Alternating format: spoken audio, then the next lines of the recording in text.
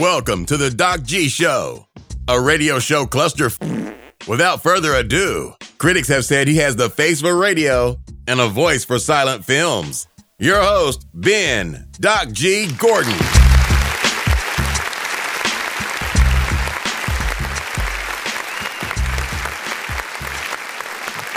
And we are on the air. Welcome to the Doc G Show. I'm your host, Doc G. With me is a man who has told far too many people in far too many cities that me and him may or may not be in a romantic relationship. What? DeMarcus Heller. What up, Doc? You already know what it is. Your boy's in the house. That's true. You are in the house, and you have told several people that we may or may not be in a romantic relationship. It's happened, folks. Wait, what? And people, Hey, you know, they believed it. I don't know. I guess we can sell it, DeMarcus. I guess we can sell it. I don't know. hey, you know, it's for some reason the ladies love it though. It's just something about the approach, because it takes the ease up off them a little bit, because they're thinking that you're coming to them to ask for their number or ask them out. And you're like, oh no, this is my boyfriend right here. Okay. And their whole facial reaction just changed. And then after, a couple hours, you're like, oh, by the way, I'm not gay.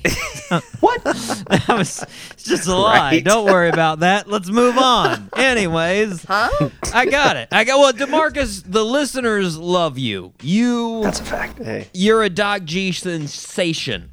Hey. What can I say? From Vanuatu to Italy to Canada, the folks are wanting more. Yes! Hey. So We got to give the people what they want. Yes. So since you're becoming part of the show, I thought it'd be a good time. It'd be a good time to give you a little history quiz on the Doc G Show. Say what?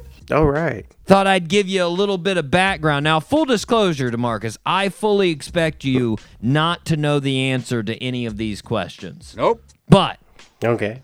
And I feel like even like the diehard listeners only pay attention like 20% of the time of what is actually said on the show. So like, That's a fact. I don't expect anybody to get these, but I thought it'd be good for all of us just to Right. get a little bit about the show. So first, let's get a little warm-up question. First warm-up question here. What episode are we on right now? How many episodes of the Doc G Show have we done in total? Oh man, that's a good one. Yeah. In total, I would say we are on episode 140. 211. 211. Yeah. We've gotten around. We've done a couple of years, Wow. DeMarcus. We've done a couple of years.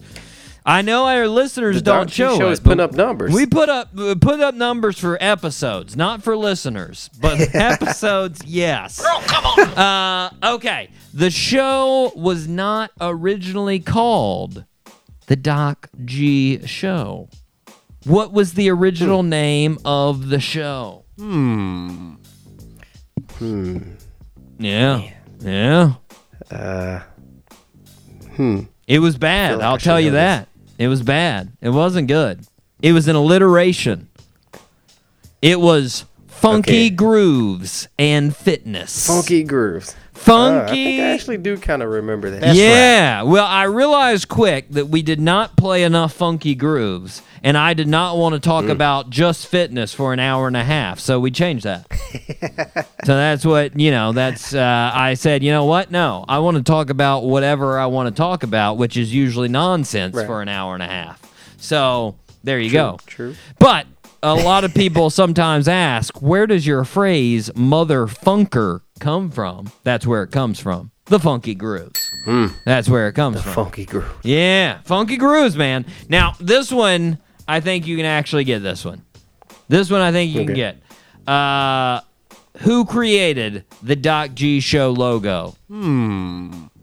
That's a no-brainer. Shout out to my boy Garrison. Garrison Giz. Yes. He's the man behind the logo. There it is. All day, every day. There it is. Yes. He's got 1 for 3, folks. 1 for 3. Oh, yeah. Okay. And make sure you tag him on this episode Of course. right here. Of course. He will, no doubt, be tagged. Now, this one, you'll definitely not get this one. What? But I'm still going to ask. On April 17th, 2019 to July 10th, 2019, I had a segment revolving around a former president from the 1800s. What president was that around? From the 1800s? The 1800s. Yes, I had a segment that revolved completely around this president. Well, it started because of this president. I wouldn't say it revolved around him. Man. Just take a stab. Just take a stab. I don't want to say Lincoln because it's so cliche. Yeah, you can say Lincoln. I mean, it's not right, but you can say Lincoln, All right, I'm going to go with Lincoln. Okay, that's not right. But Millard Fillmore. Millard Fillmore. And the reason we had one was because I started thinking, who is named Millard? Are there actually any Millards still around? And yes, DeMarcus, there are. And I would highlight every week in a segment called Millard Still Exists. So true. Different Millards around the country. Yeah. Millard. Yeah, Millard, man. Millard's probably listening to an episode right now. Millie, maybe this episode. Millie's the real Dilly. Don't get it wrong. He is. He is. They all are. I think if your name is Millard, make sure that you go on .g's Instagram and comment that you're listening to this episode right now. Give us a comment. Shout out to Millard. Give us it doesn't matter on which post. You can choose any post you want. Just be like Millard was in here. That's all you got to put. Just put that. Anyways, okay, next question. Which guest of the Doc G Show challenged Justin Timberlake to a game of one-on-one when they were on tour together? Man. Whew. Yeah. Justin Timberlake? Yeah. That's right. Oh, man. Snoop Dogg. I wish. If we could get the Dogfather in, that would be fantastic. But no, Common Kings. The Common Kings were on tour with Justin Timberlake, and they challenged him to basketball game. That was it. That was it, man. Yeah. That's pretty dope. Yeah, it's pretty cool. Now, which guest of the show was homeless in Nashville for 10 years before becoming a superstar in Sweden? A #1 hit maker in Sweden. Man. Yeah.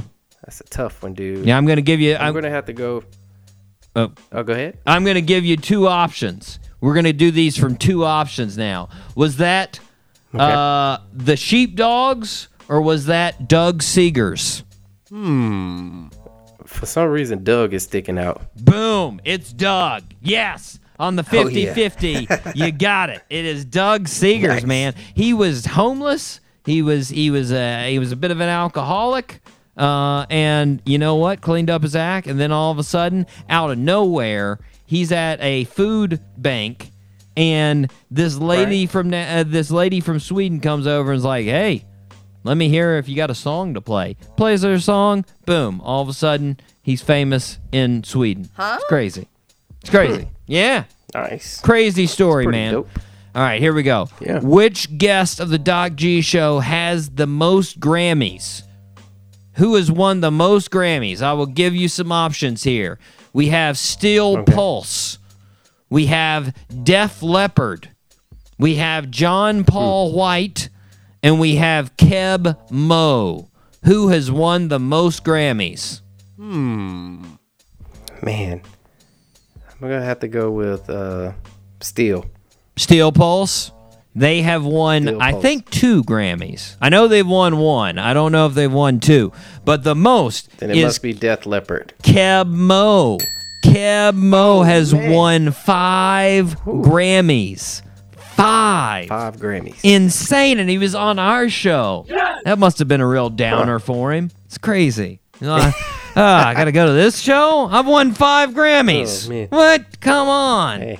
Now, which guest of the show right now, if you go on Spotify and look up all the guests of the show, which one would have the most listeners on Spotify, most monthly listeners? I'll give you a couple options here. Jordan Davis, Grandson, Def Leppard, Collective Soul. Who has the most listens currently, monthly listeners right now if you went on Spotify? I mean, I still listen to Collective Soul, but I'm going to have to go with Def Leppard. Okay. All right. Well, Grandson has more listeners than Def Leppard. He's got 6,596,000 monthly listeners right now on Spotify. Jeez. Killing the game. Wow. Killing the game, man. Yeah, it's crazy. Yeah. It's crazy. All right. I have done the broccoli challenge on the show, eating 500 grams of raw broccoli twice. What's my fastest time for the broccoli challenge? I feel like it was in like maybe 18 minutes. Close. 21 minutes. 21 minutes. Okay. Final question, DeMarcus. Here we go. Final question on the quiz. I stated back on December 28, 2018, the specific purpose of this show. What was that purpose? The specific purpose of the show? Yeah. What was the purpose? I would have to go with to talk about stuff that doesn't make sense. Yes. To waste about an hour and a half to 2 hours of everyone's life that's involved with the show. You got it. Are you ready to fulfill that purpose right now, DeMarcus? Man, Doc, it is my honor to fulfill this purpose. Let's get it. Let's fire it up. Let's fire it up, baby. All 3 engines up and burning. 2, 1, 0, and lift off. DeMarcus, we have a tremendous, and I mean tremendous show. I'm very excited about this guest we have. We have the fantastic group Mob Rich on the show. These fellers, my goodness. Fantastic time with these guys, Maxwell and Connor. And, you know, I just brought up Grandson. These guys are friends with Grandson. They hang with him all the time. They've actually got a song with him together, these guys. They're getting more and more popular. Mob Rich is going to be right up there with Grandson here in just a few weeks. Give them time. That's right. Nice. This interview is going to be fun. These two guys, they're just a good time to be around. But first, we need to start where we start. Birthday suit. For sure. Happy birthday, Mr. President. Okay, DeMarcus, this one here, I'm pretty confident on. I'll say I'm really confident on. It's 95%. Say what? So, Oh man, shooting for the stars here. I mean, I'm pretty confident. If you don't get this one, I'll be very surprised. Oh man. Born on February 25th, 1950. Hold on. Did I just write down the wrong date? Did I look up the wrong date for these? I just said February 25th, and I realized it's February 24th today. I noticed. Hold on just a second. Let me. I gotta. Blam. We gotta look something up. Okay, no. I'm just dumb, and I wrote down 25th for some weird reason. Okay. That's a fact. February 24th, 1955, in San Francisco, California. He was adopted by his parents, Paul and Clara, and he ended up living in Mountain View, California. Our birthday suit wearer was very smart, but acted out in school because he was bored. In high school, he was deeply interested in two subjects, electronics and literature. Our birthday suit wearer decided to go to Reed's College in Oregon, but he dropped out after only a semester. In 1974, he took a job at Atari. He created a circuit board for a video game called Breakout. A birthday suit wearer often worked with his friend Steve Wozniak, who did a lot of the actual programming on the electronics. In 1976, Wozniak finished the design for a computer and showed it to our birthday suit wearer, who offered to sell it.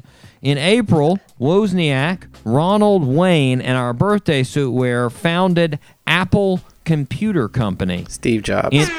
Steve Jobs is correct. Nice. Yes, indeed. Sadly, Steve obviously passed away in 2011. Complications to pancreatic cancer. But, of course, he did found Apple. In April 1977, they introduced the Apple II. It was the first consumer computer sold by Apple. Then in 1981, they released the Macintosh. Sweet. In 1985, our birthday suit wearer resigned from Apple, which I don't think a lot of people remember. Nope. He was gone from Apple for like 12 years. He actually started this other computer company called Next. And then Apple bought Next in 1996. And he sort of finagled his way up to becoming the official CEO again. And then that's when he really got bananas. So true. 'Cause then, that's when he started going out all with his crazy ideas and putting out there, hey, we should make a music maker, an iPod. We should make an iPhone. Right. 2003, he was diagnosed with that pancreatic cancer. Didn't really tell anybody. And one of those big downfalls was he relied on a bunch of sort of crazy alternative medicine instead of just trying to get surgery on it. Right. But then eventually he did get the surgery, but the cancer came back in 2006. He didn't tell anybody. In 2009, he underwent a liver transplant. And then, sadly, 2011, he passed away. But Steve Jobs, died at the age of only 56. Only 56. Fairly young, but... Yeah. The crazy part was he was a visionary in some ways, but he wasn't like the actual brains behind the engineering. He had the idea of like the iPhone, but like all the actual stuff in the iPhone, he didn't do any of that. He was just like, hey, I got an idea for a phone that's a touch screen and it's like got an operating system on it. And then he was like, hey, guys, figure that out. Wait, do it. what? And, eventually they figured it out, man.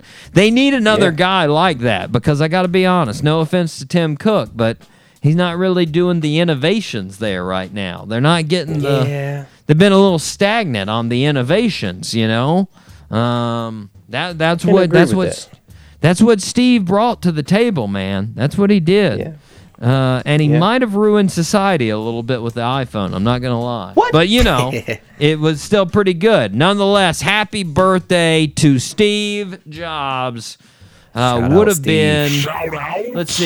been 66 today. It would have been 66th birthday for him. Nice. DeMarcus, are you ready? Rip some headlines? Let's do it. Let's rip those headlines. It's now time for Rip from the Headlines.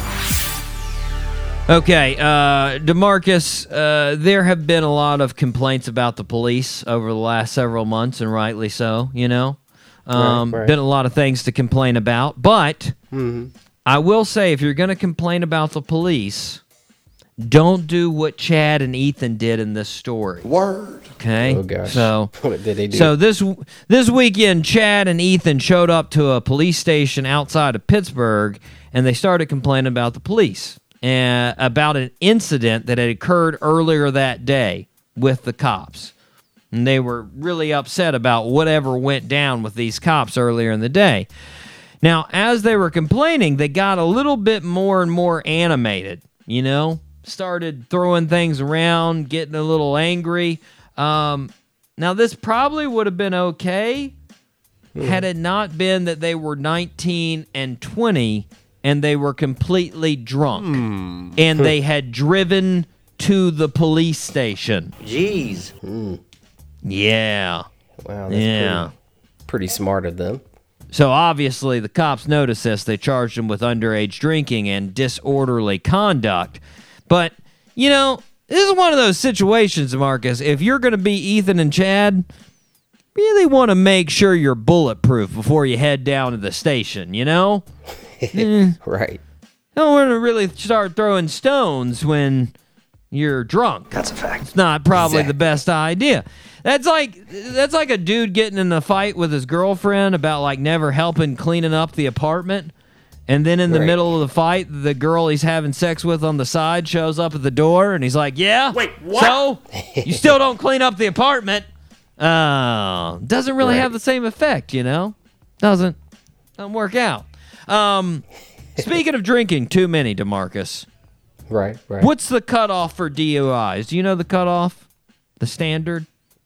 You mean like blood alcohol level? Oh, the blood alcohol level. Is it 0.7? Well, it 0.08. 0.08.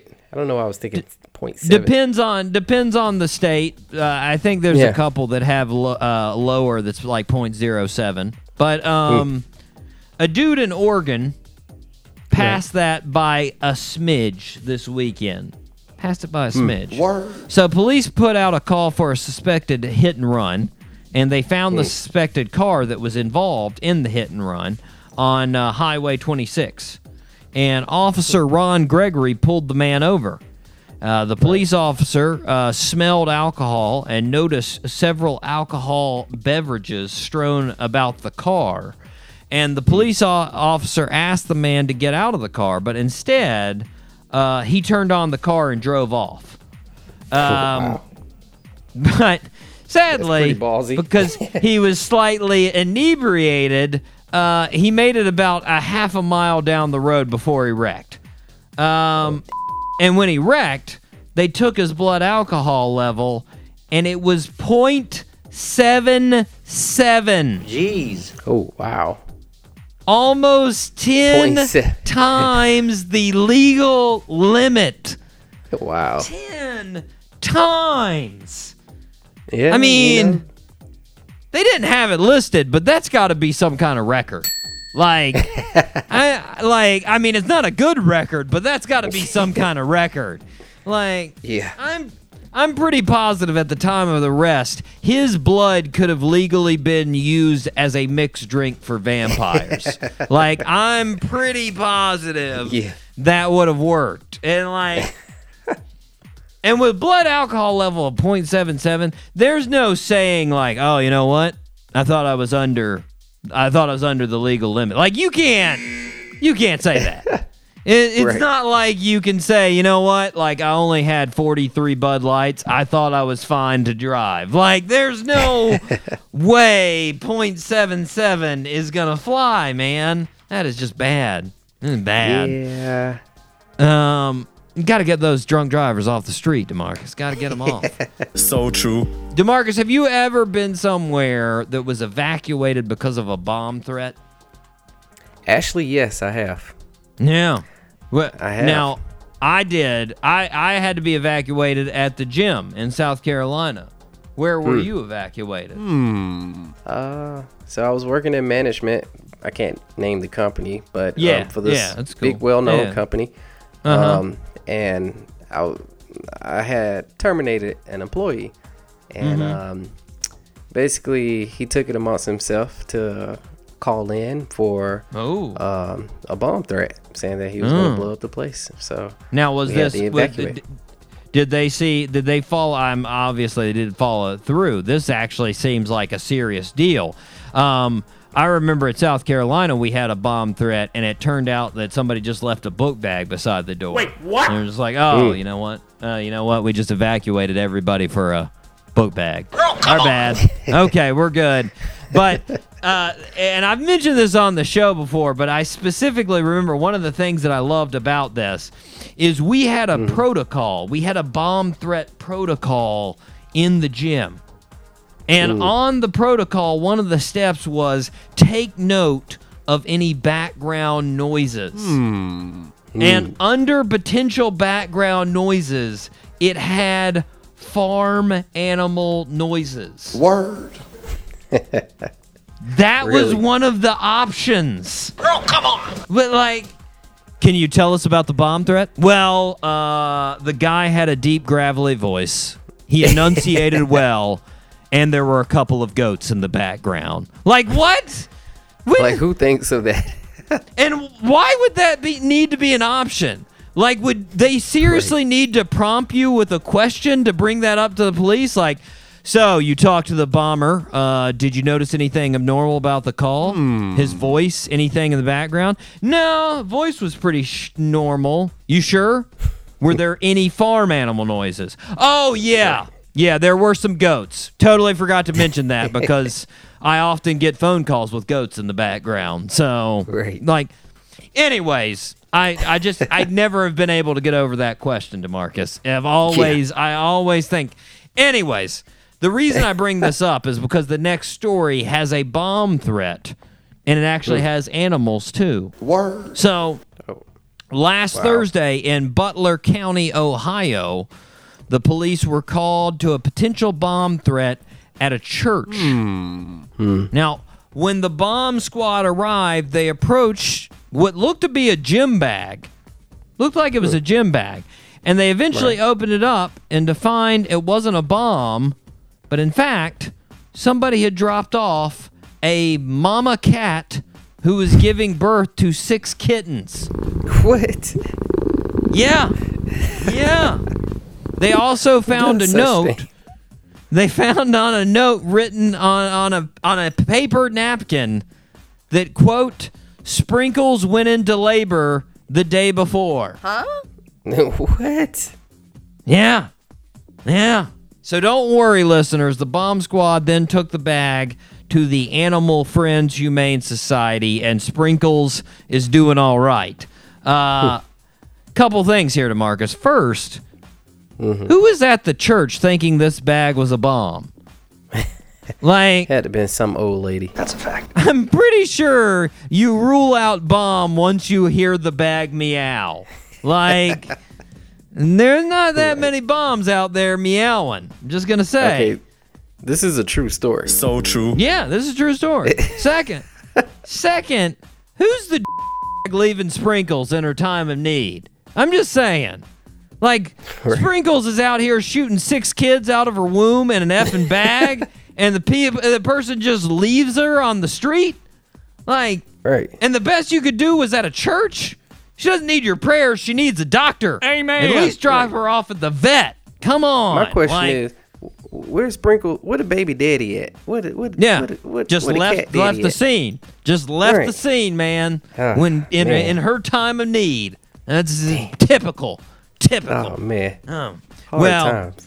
Sprinkles is doing good. She's a tabby cat, so if anybody's in Ohio looking for a cat, you go get one of Sprinkles' kids. Be a nice addition to your family. That's a fact. DeMarcus, this next story went down Wednesday, right down the road from us in Lake City, Florida. D, I've never studied the essential manual for burglarizing homes. Nope. But I feel like somewhere in there's 2 main themes of the textbook.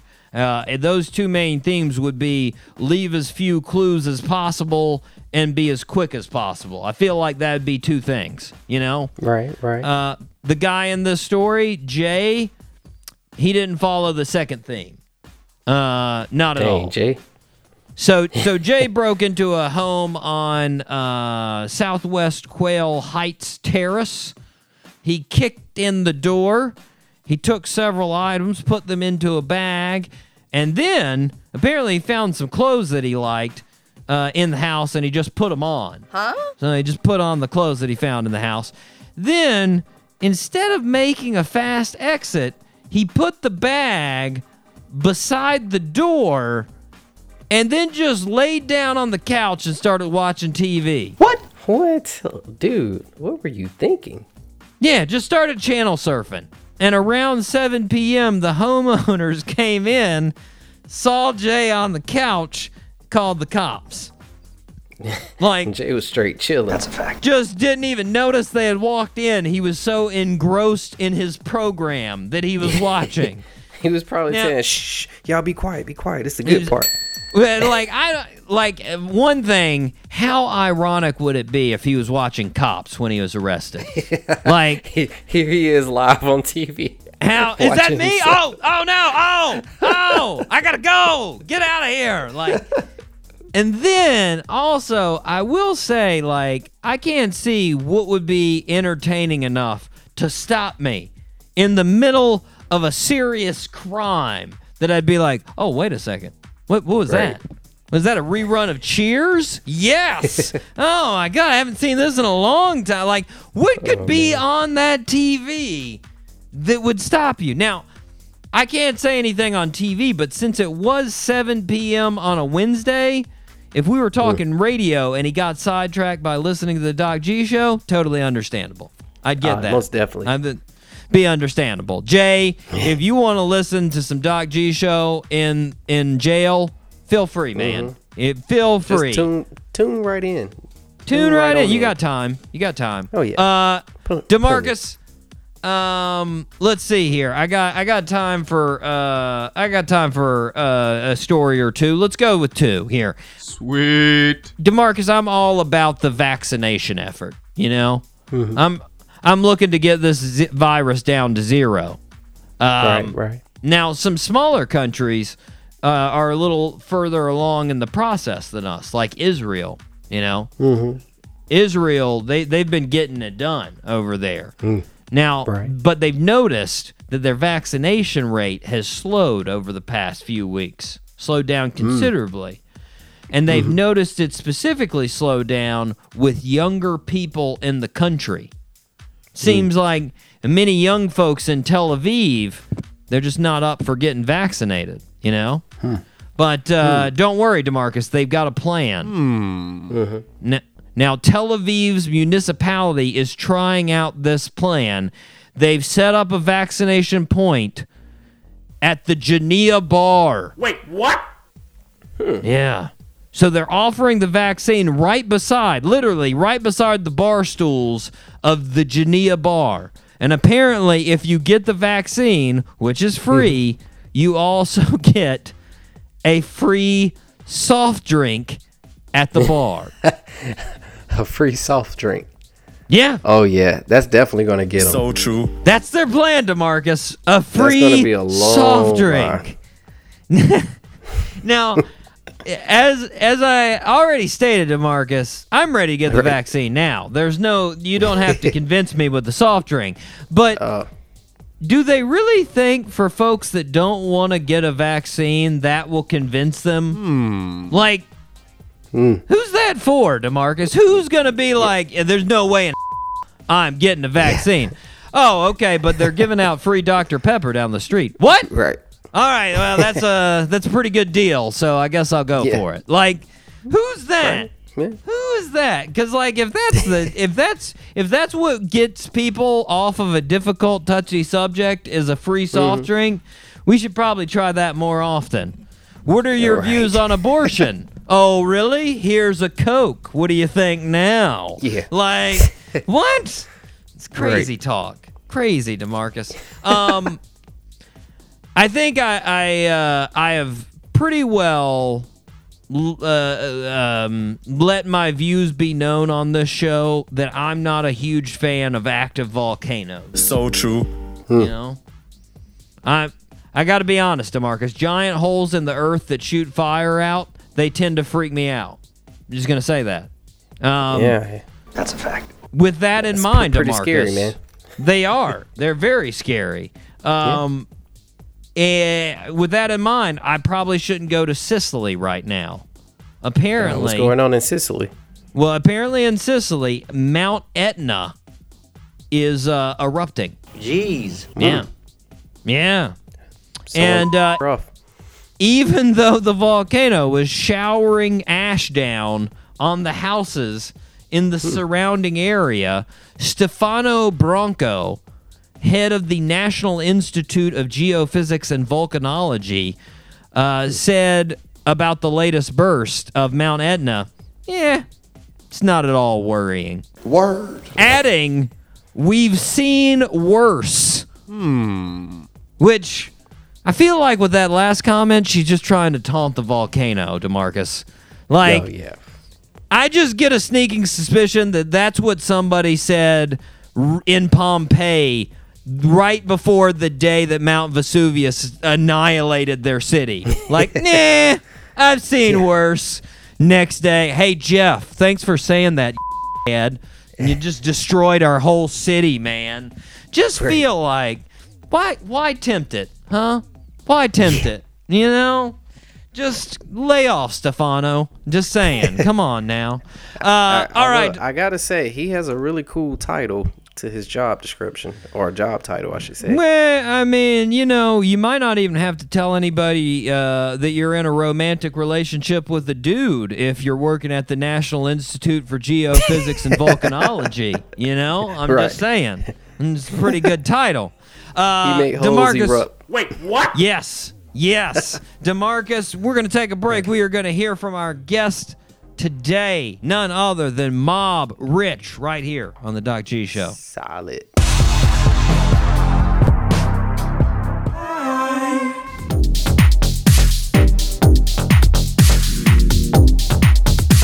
And we are back here on the Doc G Show. Spinnaker Radio, WSKRLP 95.5 FM in Jacksonville, Florida.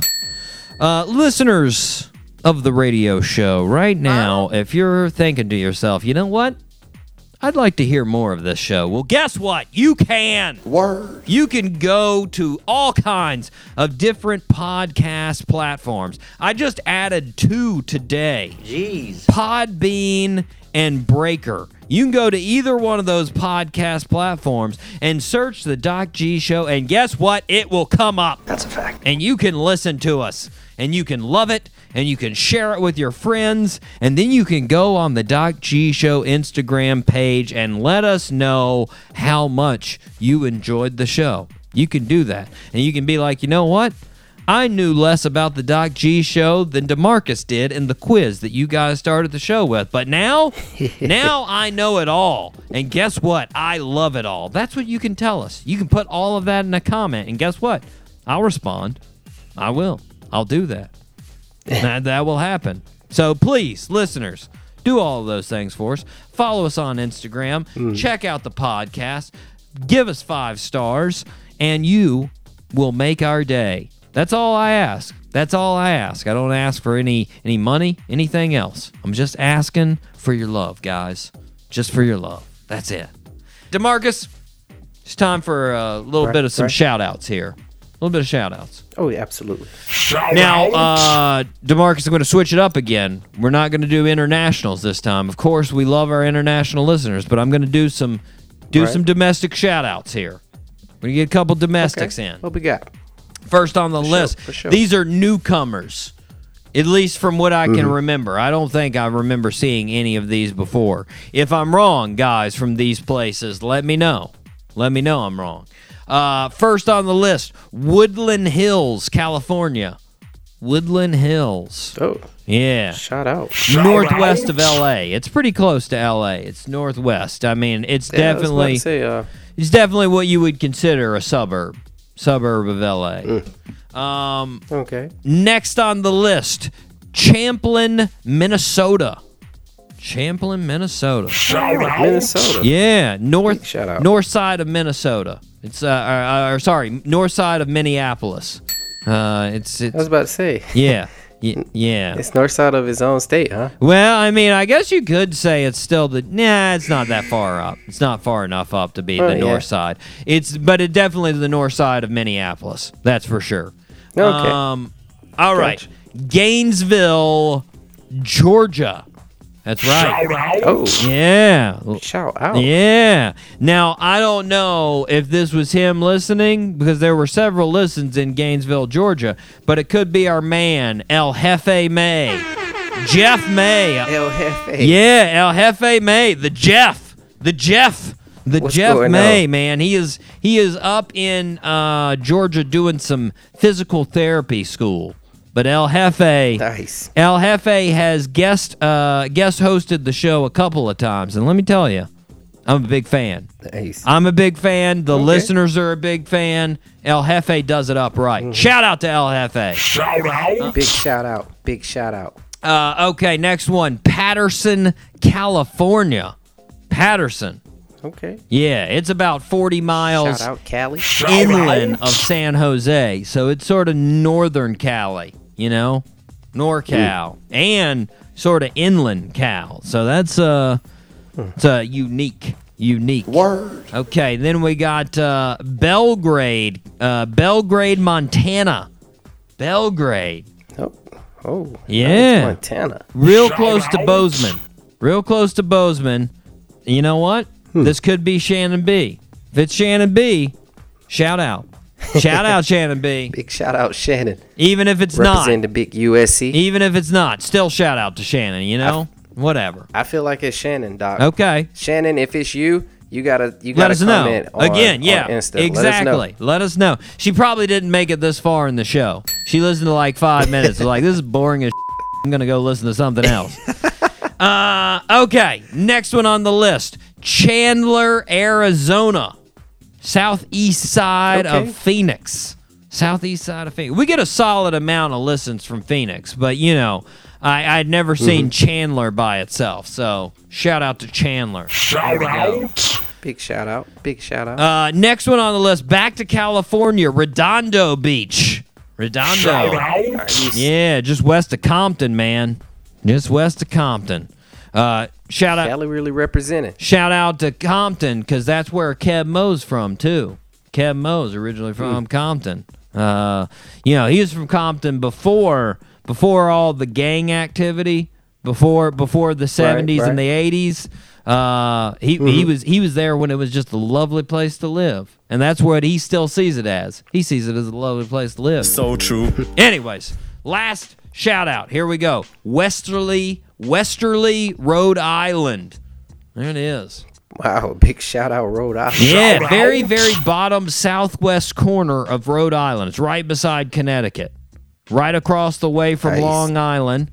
And I looked up food in Westerly, because that's what I do. I just look up food. So true.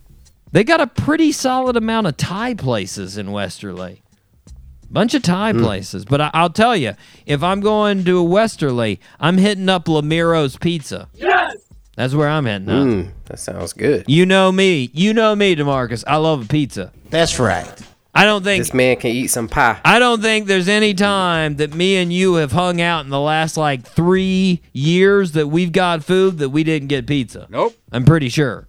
Right. Every time it's been absolutely. pizza, because I love pizza. I mean, Paisanos.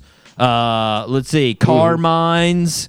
We get pies, man. We get pies. That's a fact. We Oh, get yes. it. Anyways, shout out to all the newcomers. Thank you for listening, guys. Keep it listening. Shannon B, you too. If it's you, keep it up. Okay, I got one leftover story, DeMarcus. It's another record here. It's a record. DeMarcus, the record for world's most expensive sheepdog was broken this past week. Most expensive sheepdog. Kim the Border Collie was auctioned online by farmers marts in Wales. How much do you think Kim cost? Kim the sheepdog. Kim the sheepdog. I have to go with 3.8 mil. Oh, see, you really overshot this one. The pigeon made you think this one was going to be way more expensive than it was. Kim is only $38,893. Yeah. Man. Which is still really expensive, though. Let's be honest. I mean, Yeah. it's an expensive dog. That's a fact. But don't worry, DeMarcus. Dewey Jenkins, the farmer and competitive sheepdog trainer who raised Kim, the border collie, said even though Kim is 1 year old, she already has the intelligence of a 3-year-old sheepdog. Nice. Which, as far as I know, is still pretty dumb.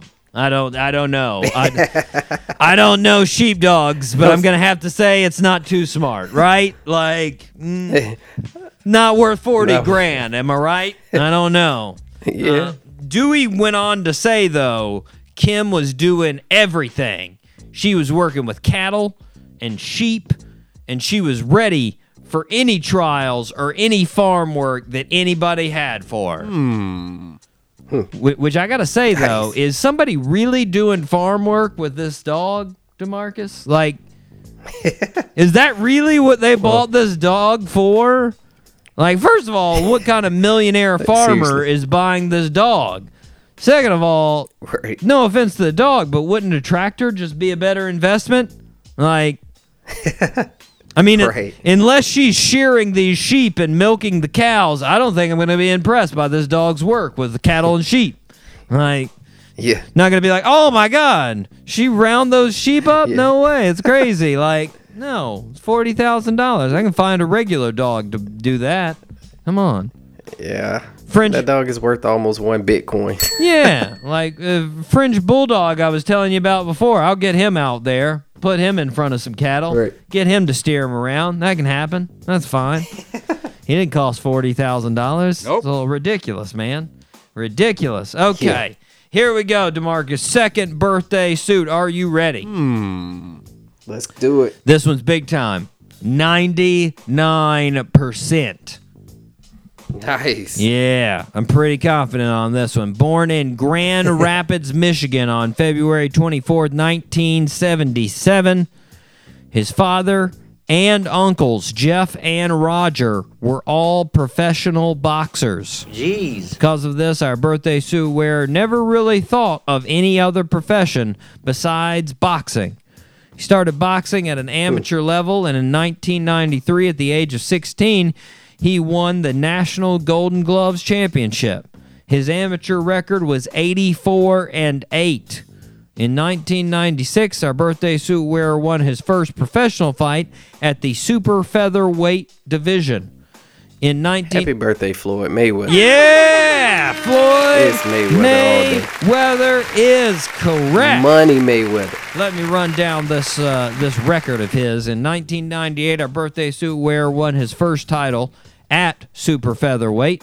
He moved up to lightweight in early 2000 and he became champion of that division. In 2004, he made the jump to light welterweight.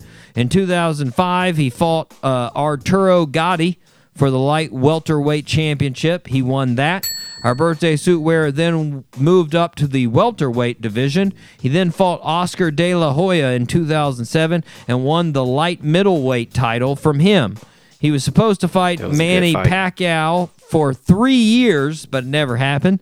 He ended up fighting Victor Ortiz in 2011, but then finally in 2015, he fought Manny Pacquiao and won. His professional record is 50-0. Jeez. He has held championships at 5 weight classes. Multiple sources consider crazy. him the best pound-for-pound fighter of all time. Floyd Money Mayweather. There it is. Yes. Big shout out Mayweather. My goodness, man. Now, I mean, he gets a lot of slack for being a defensive fighter, but technically, technically, he is so sound. Yeah, So sound. he is. It's impressive. So fast. Guy's impressive. So defensive. And, you know, he works the media to a T, man. He is going to milk that money out of a fight all that he can. That's, Oh, yeah. That's why he can carry around millions of dollars in a duffel bag. That's what he can do, man. Yeah. Shout out to Floyd turning the big 4-1. 41 for Money Mayweather. Out. There it is. All right, we will be right back with none other than Mob Rich, Connor, and Maxwell right here on the Doc G Show.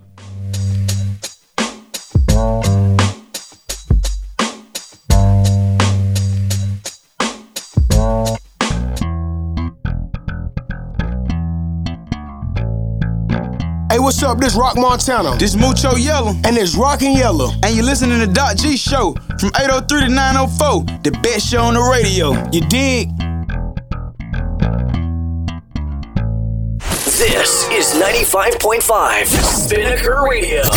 WSKR-LP-FM, UNF Jacksonville.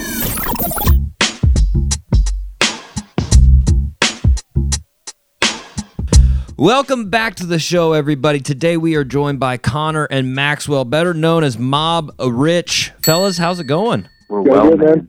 Awesome. Now, you guys just changed your name. That's a fact. Recently. It was a fairly recent name. Now, it was Moby Rich before, and now it's Mob Rich. Now, yes, sir. Was the name originally was Moby Rich? I was thinking since Rich is also a nickname for Richard, just like Dick. Was that how the name Moby Rich came, or am I completely off? No, exactly. Yeah, it came from the book Moby Dick, and it kind of just started as a joke of just like, what's a band name? Like at the time, we're like, what's a band name hipsters would like? You know, we were just like trying to come up with the whole plan for the band was like to just start something that was weird and that like us. We and our friends would like something that we would listen to, you know? Yeah. And so we were just like, what's a funny name we could do? So it's just a play on that. Exactly. Connor originally told it to me in a bar, like we were at some event, and he mentioned it to me, and he was kind of saying it as a joke, and I was like, yeah, that's actually kind of cool. I don't mind that, and it just took off from there, and then it became like this serious thing. It's obviously a play on the book, but yeah, we liked it a lot. Yeah. Well, now that it's Mob Rich, when you were editing the name, did you come back to No Fumar? I know that was an idea in the past. Oh my gosh, man, that's like you're nardwiring us, man. Yeah. You're nardwiring us. Wow. You know what? We came up with so many funny, ridiculous names when we were changing the name, and I don't think we came back to No Fumar, funny enough, but we had a lot of really good names that ended up either being taken. I remember one that we really liked was Somebody's Daughter. So like if we're on stage and someone asks us and they're like, that's somebody's daughter, you know? So we had a lot of really good one-liners, but at the end of the day, just because of where we are and having, you know, the fan base that we do and them not wanting to isolate them from, you know, kind of what we were before, we decided that just dropping the Y would be the best thing and kind of keeping the continuity. Nice. Yeah, and it sounded cool. It sounded hard. We were like, okay, actually that sounds actually... yeah. It's not quite as quirky as Moby Rich, but it gets the job done.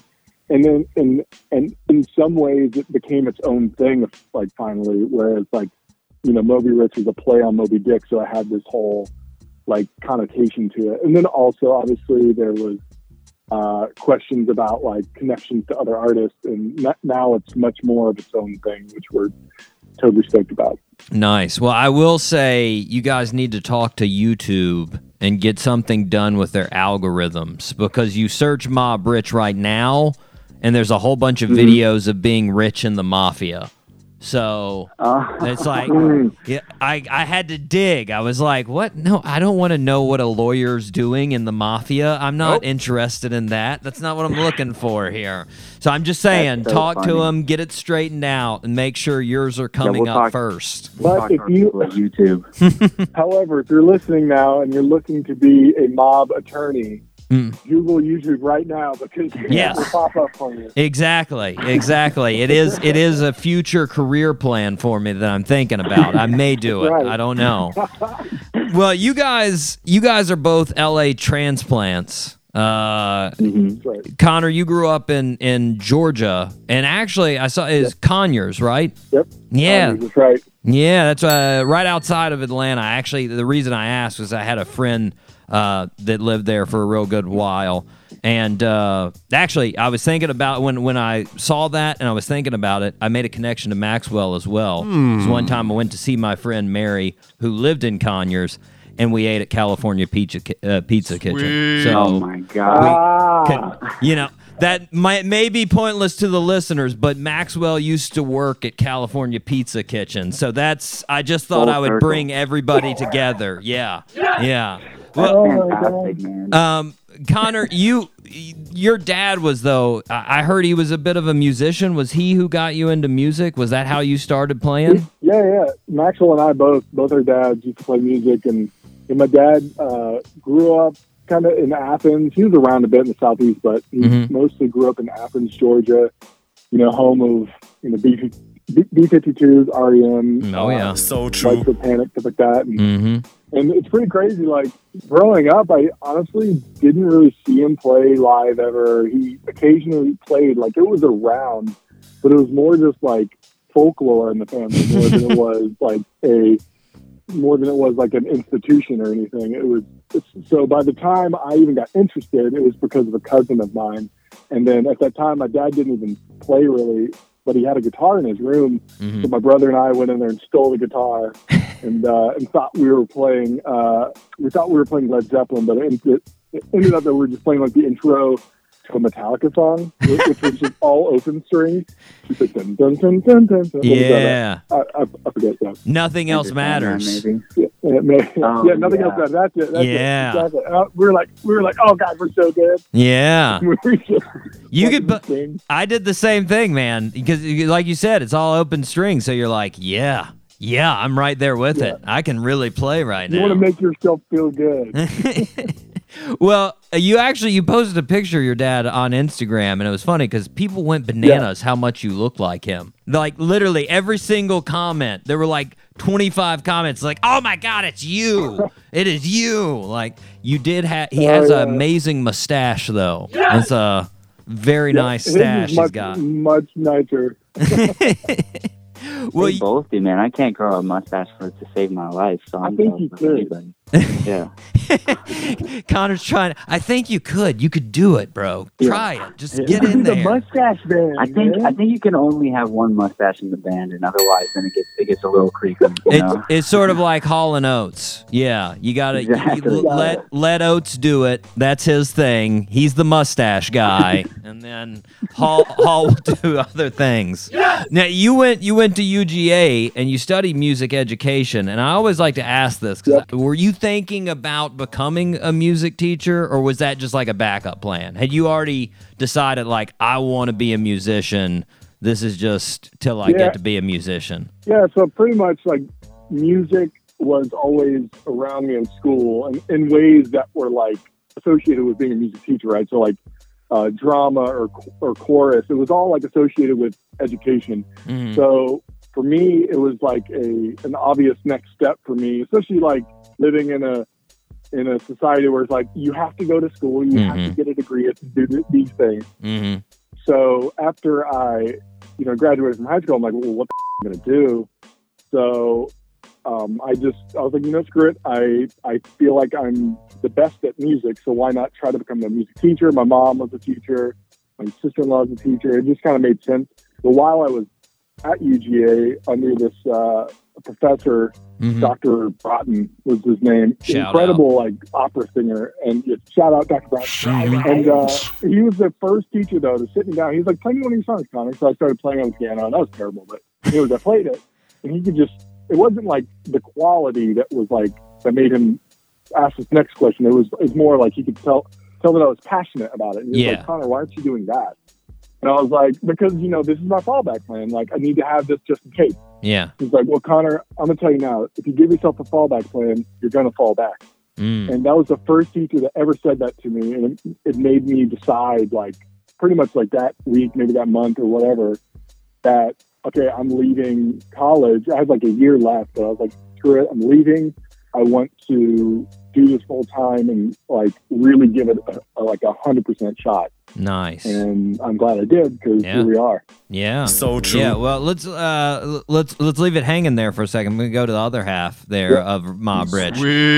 Maxwell, you grew up in Indianapolis, and yes, sir. I've heard you talk about sort of getting into music. And I heard Dave Matthews coming up a lot as far as that guy that made you think, like, I think I can jam like that dude. I think I can. Was he the first artist that sort of made you say, yeah, maybe I can do that? I think he was the first singer. Like, I grew up, I mean, my dad was a musician and super into, like, Rush and Iron Maiden and Metallica and Nirvana. So I grew up listening to a lot of heavier stuff.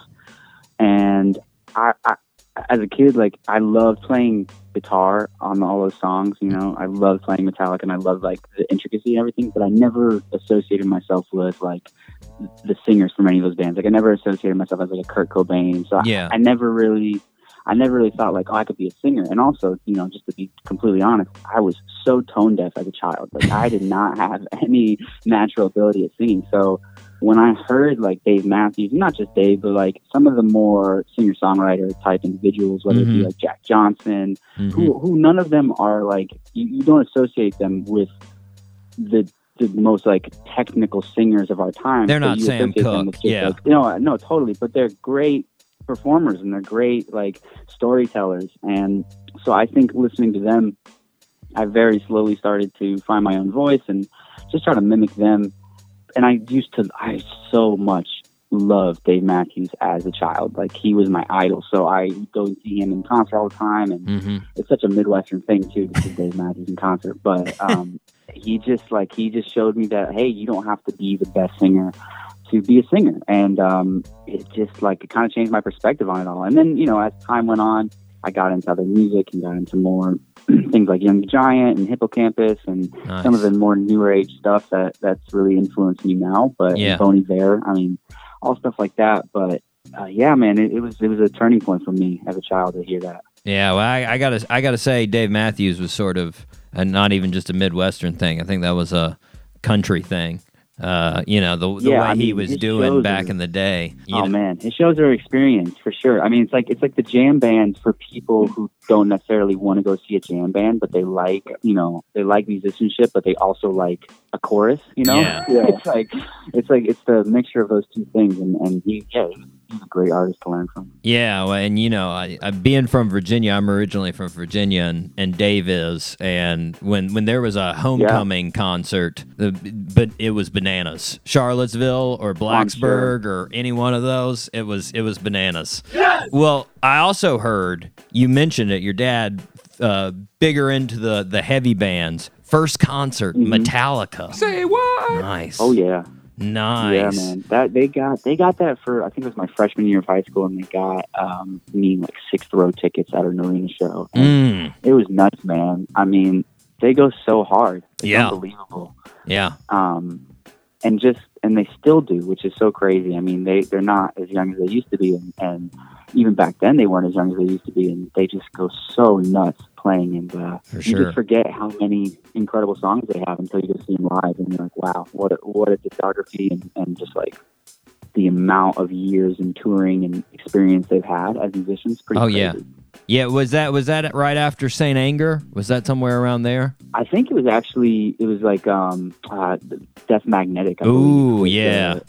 Yeah. I think that was right around they released that album. Where they got their bearings back there, where it was less chaos going on in the band. Man, yeah, they are. I tell people that about Metallica. Like, that's one of the things that impresses me the most about them is how, you know, focused they are on their music. Like, I mean, how good of musicians they are, how much they still practice, how much Kurt and James like are just one as far as the way they play. It's crazy, man. So impressive. But switching back now, Connor, you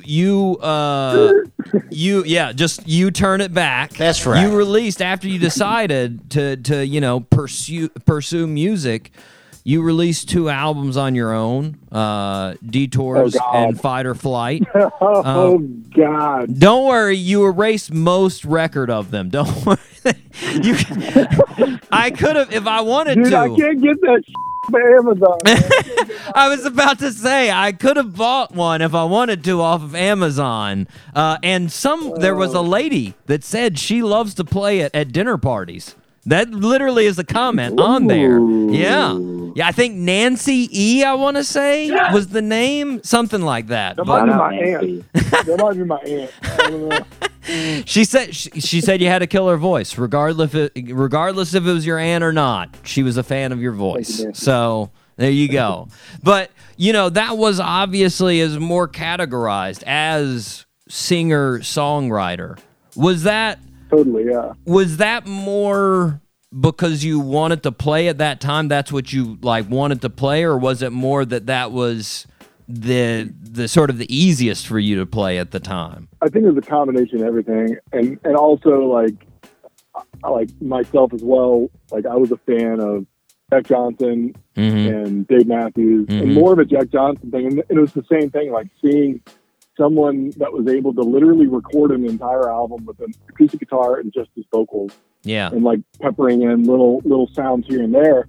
Like I was like, wow, I can do that too if I can just figure out how to make this computer mic sound good, which I never did. But that, but again, like Maxwell was saying, like that gave me the inspiration to feel like maybe I could do it myself. But to go back to what you said, yeah, when I started, I wanted to be in a rock band. So bad. Like I wanted to have that crazy metal vocal, and I got my vocal, which is this a whole different genre pretty much. And I remember going to audition for this one rock band, and I was trying to sing, and it was probably I imagine what it sounded like was someone attempting to sound like a 90s band, like Three Doors Down, yes, or who else?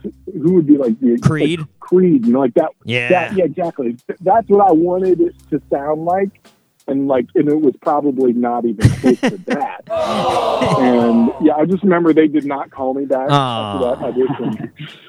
But Maxwell called me back, and that's all that matters. There you go. Well, on the other side, Maxwell, you released your first album, I Don't Need the Money, which I feel is a little bit of a lie as a young musician, because I'd say you probably did need the money. I absolutely needed every cent that I could get my hands on at the time. Yeah.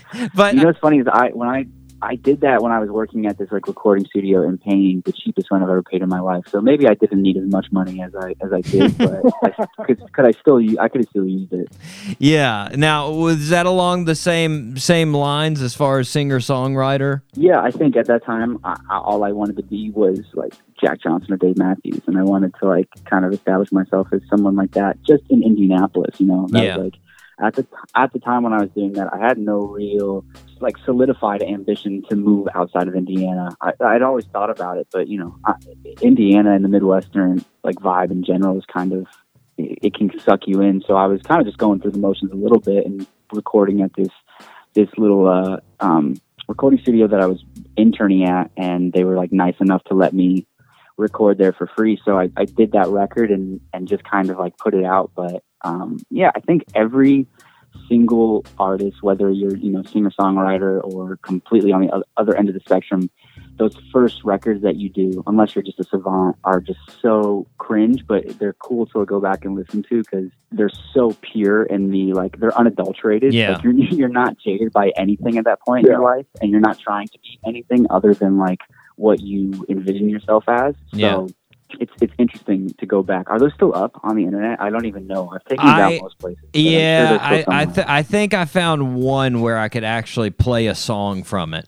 I think there was one there. MySpace Fantastic. Sadly does not work anymore, which makes me sad because I've gone on a lot of artists' MySpace and been like, oh, I'm going to play. Oh, it doesn't work. It's just a tease. Oh. That's funny. Well, what actually made you want to go to L.A.?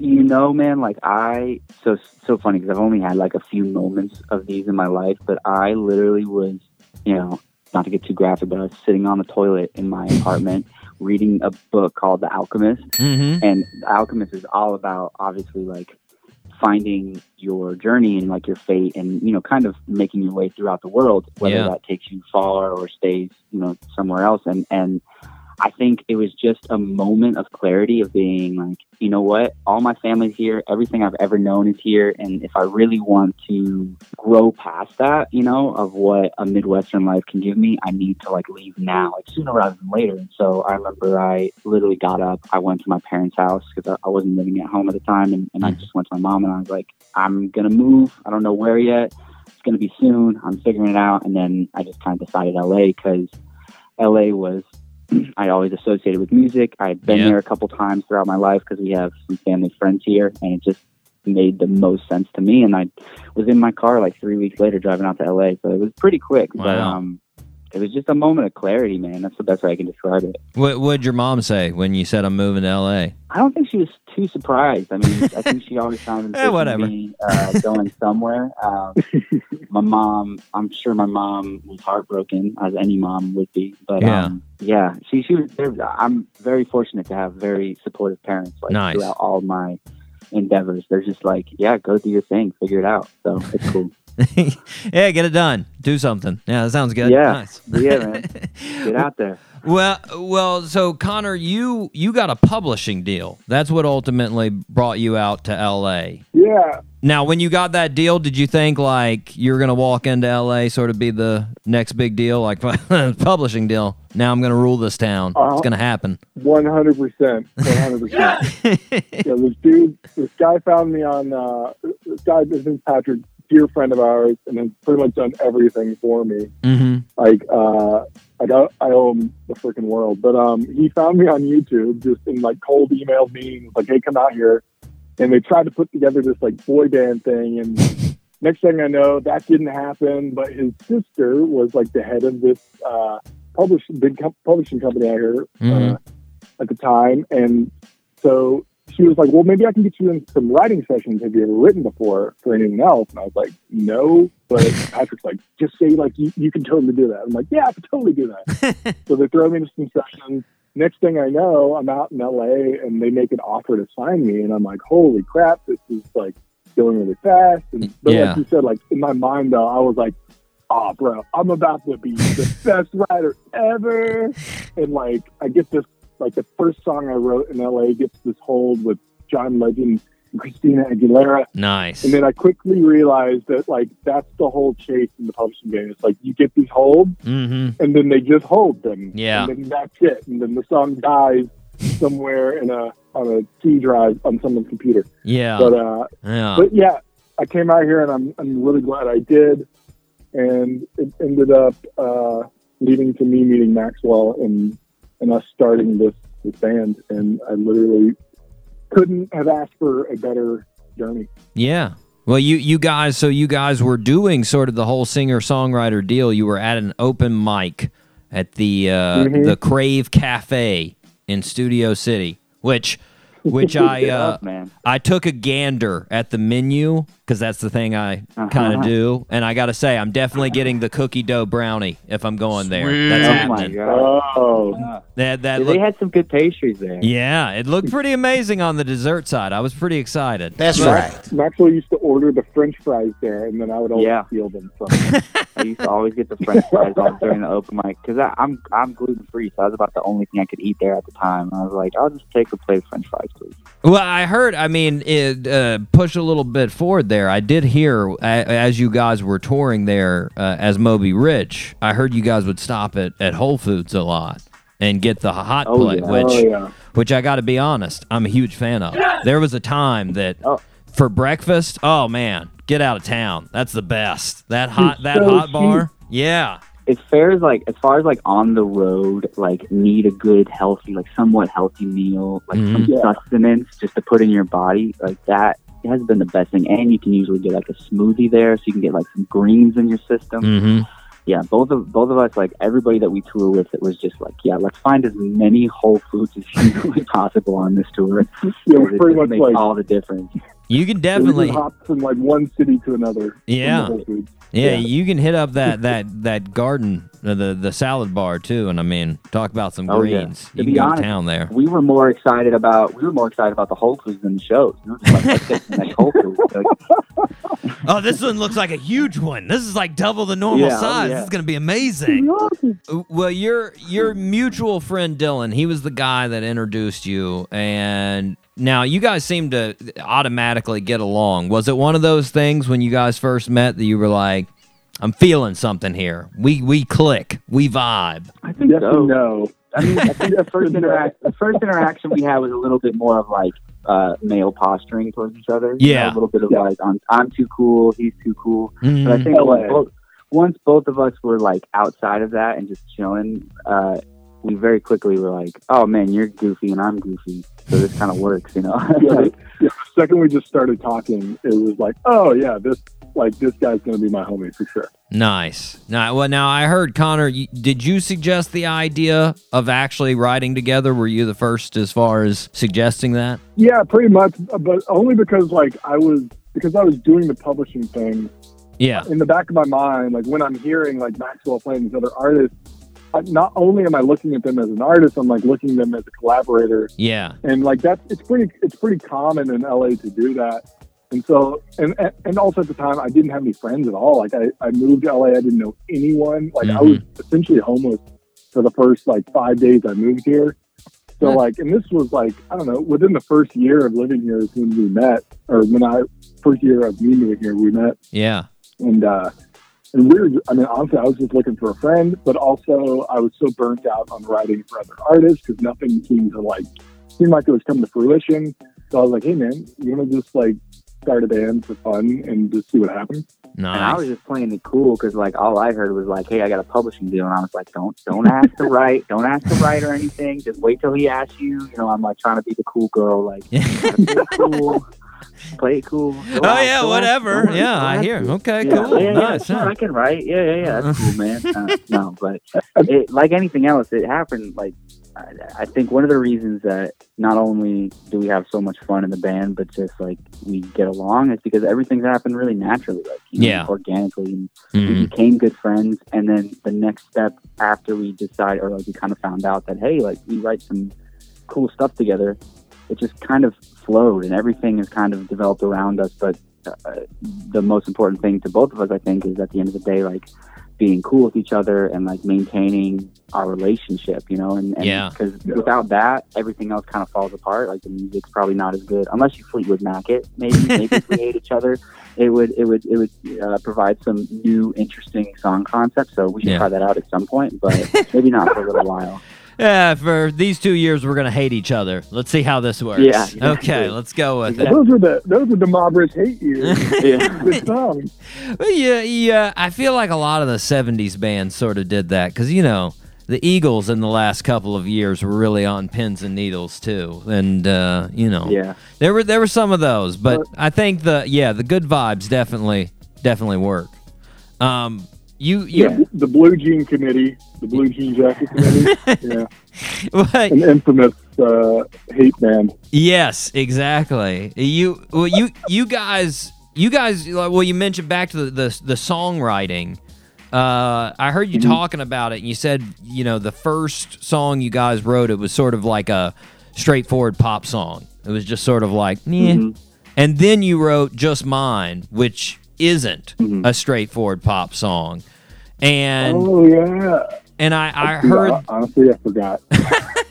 Well, I heard, Connor, you sort of initiated that, and I was wondering, like, would you just look at each other and you're like, hey, let's get weird? Word. Or was like, how did it come up? Like, you know what, instead of writing these like just straight ahead pop songs, let's get weird. I remember it specifically. It was like, because I remember parts of that night very, very like clearly, and I remember Connor playing the chord progression for Just Mine, and the chord progression has a diminished C chord, which is an interesting chord to start off with off the bat, and then the pre has a walk up where you're walking up like half steps on the root note, and that is like, it's pretty common, but like not super common in pop music or in like 4-chord type structure songs. And so when I heard that, I'll be honest, I had never heard someone really like do chord structures like that, and so Yeah. it was very inspiring for me. And I was like, "Oh man, what is this? Like, where are we going with this?" And then when that met the production side of things, and we were able to make, like, you know, Connor was able to make, because he was producing everything at that time, and when he was able to make like this really cool atmospheric vibe to it, it just kind of was like, man, this is like not anything that I've ever been a part of in a good way. Like, I love this. Like, let's do more of this type stuff. And I think it solidified for us that we didn't want to just write regular pop songs. Mm-hmm. And I'll also throw out there that, like, when we made this record, I was not a producer. I would not have called myself a producer. In fact, this was like the first track I made that our buddy Patrick, the guy I was talking about earlier, who found me originally, Yeah. like, that was the first time he had ever been like, I like this. And I was like, we were all like, what? I literally sent him the email and I was like, hey man, I hope you hate this. Love you. Talk to you later. And he emailed back and was like, this is amazing. I'm sending it over right now. I'm like, really? So it was great. I would actually listen to this. Wow. Oh my God. What an endorsement. It's crazy. That's what you want to hear from your A&Rs. You have no idea what that means to an artist from their management to just be like, oh, this is something that I'd play. You're like, oh, thank God. Sometimes you get like the no response or the, oh, this is cool, guys. Yeah. Then you're just like, oh man. This is when they're like, this isn't going to make the album, but I like it. Yeah. I definitely get it, because it's, you know, it's sort of the response I get about my show. Oh, have you heard it? Yeah, I think so. I listened to it one time. I could have it on the background. Yeah. Oh, okay. Wow. And the background. Nice. Well, Nancy would play it at her dinner party. Yes. That is true. Yes. That's true. I got to go find Nancy and friend her up. Let her know about my show. Exactly. Well, I heard you guys on the second EP and our first EP. All the vocals were recorded on an iPhone 5, talking about that production.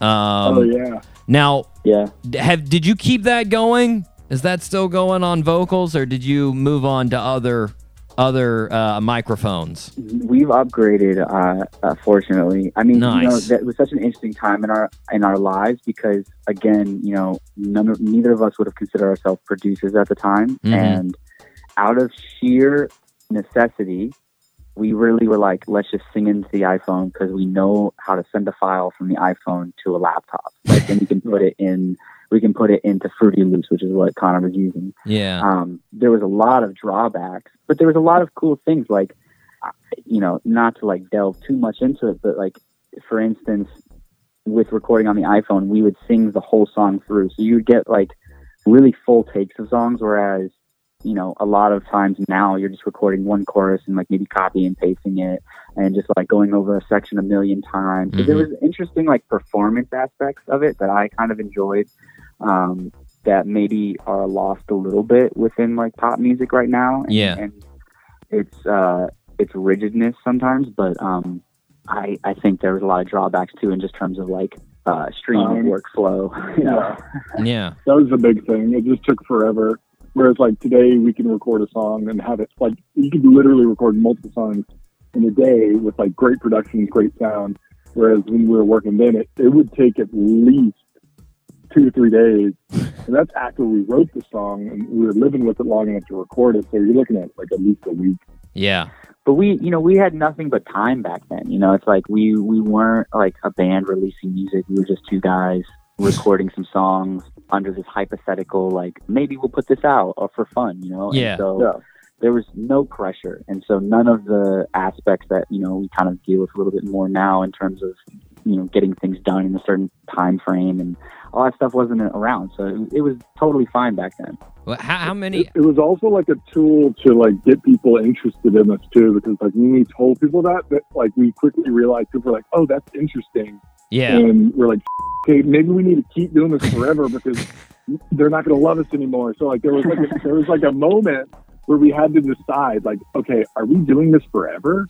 I literally started collecting iPhone 5s. Like I have 4 of them now. Nice. And I was like, I'm going to learn how to like turn this into a regular mic and be able to use it forever. And then we were just like, dude, like, is this what we want to do for this? Yeah. This does not work fast enough. We don't have to be a gimmick. This is just yeah. How many songs did you guys create before you actually like started putting songs out? Probably like 70 or 80. Wow. Yeah, I'd say close to 100. Yeah, easy. Wow. Yeah. I mean, we wrote for like 3 or 4 years before we started putting anything out.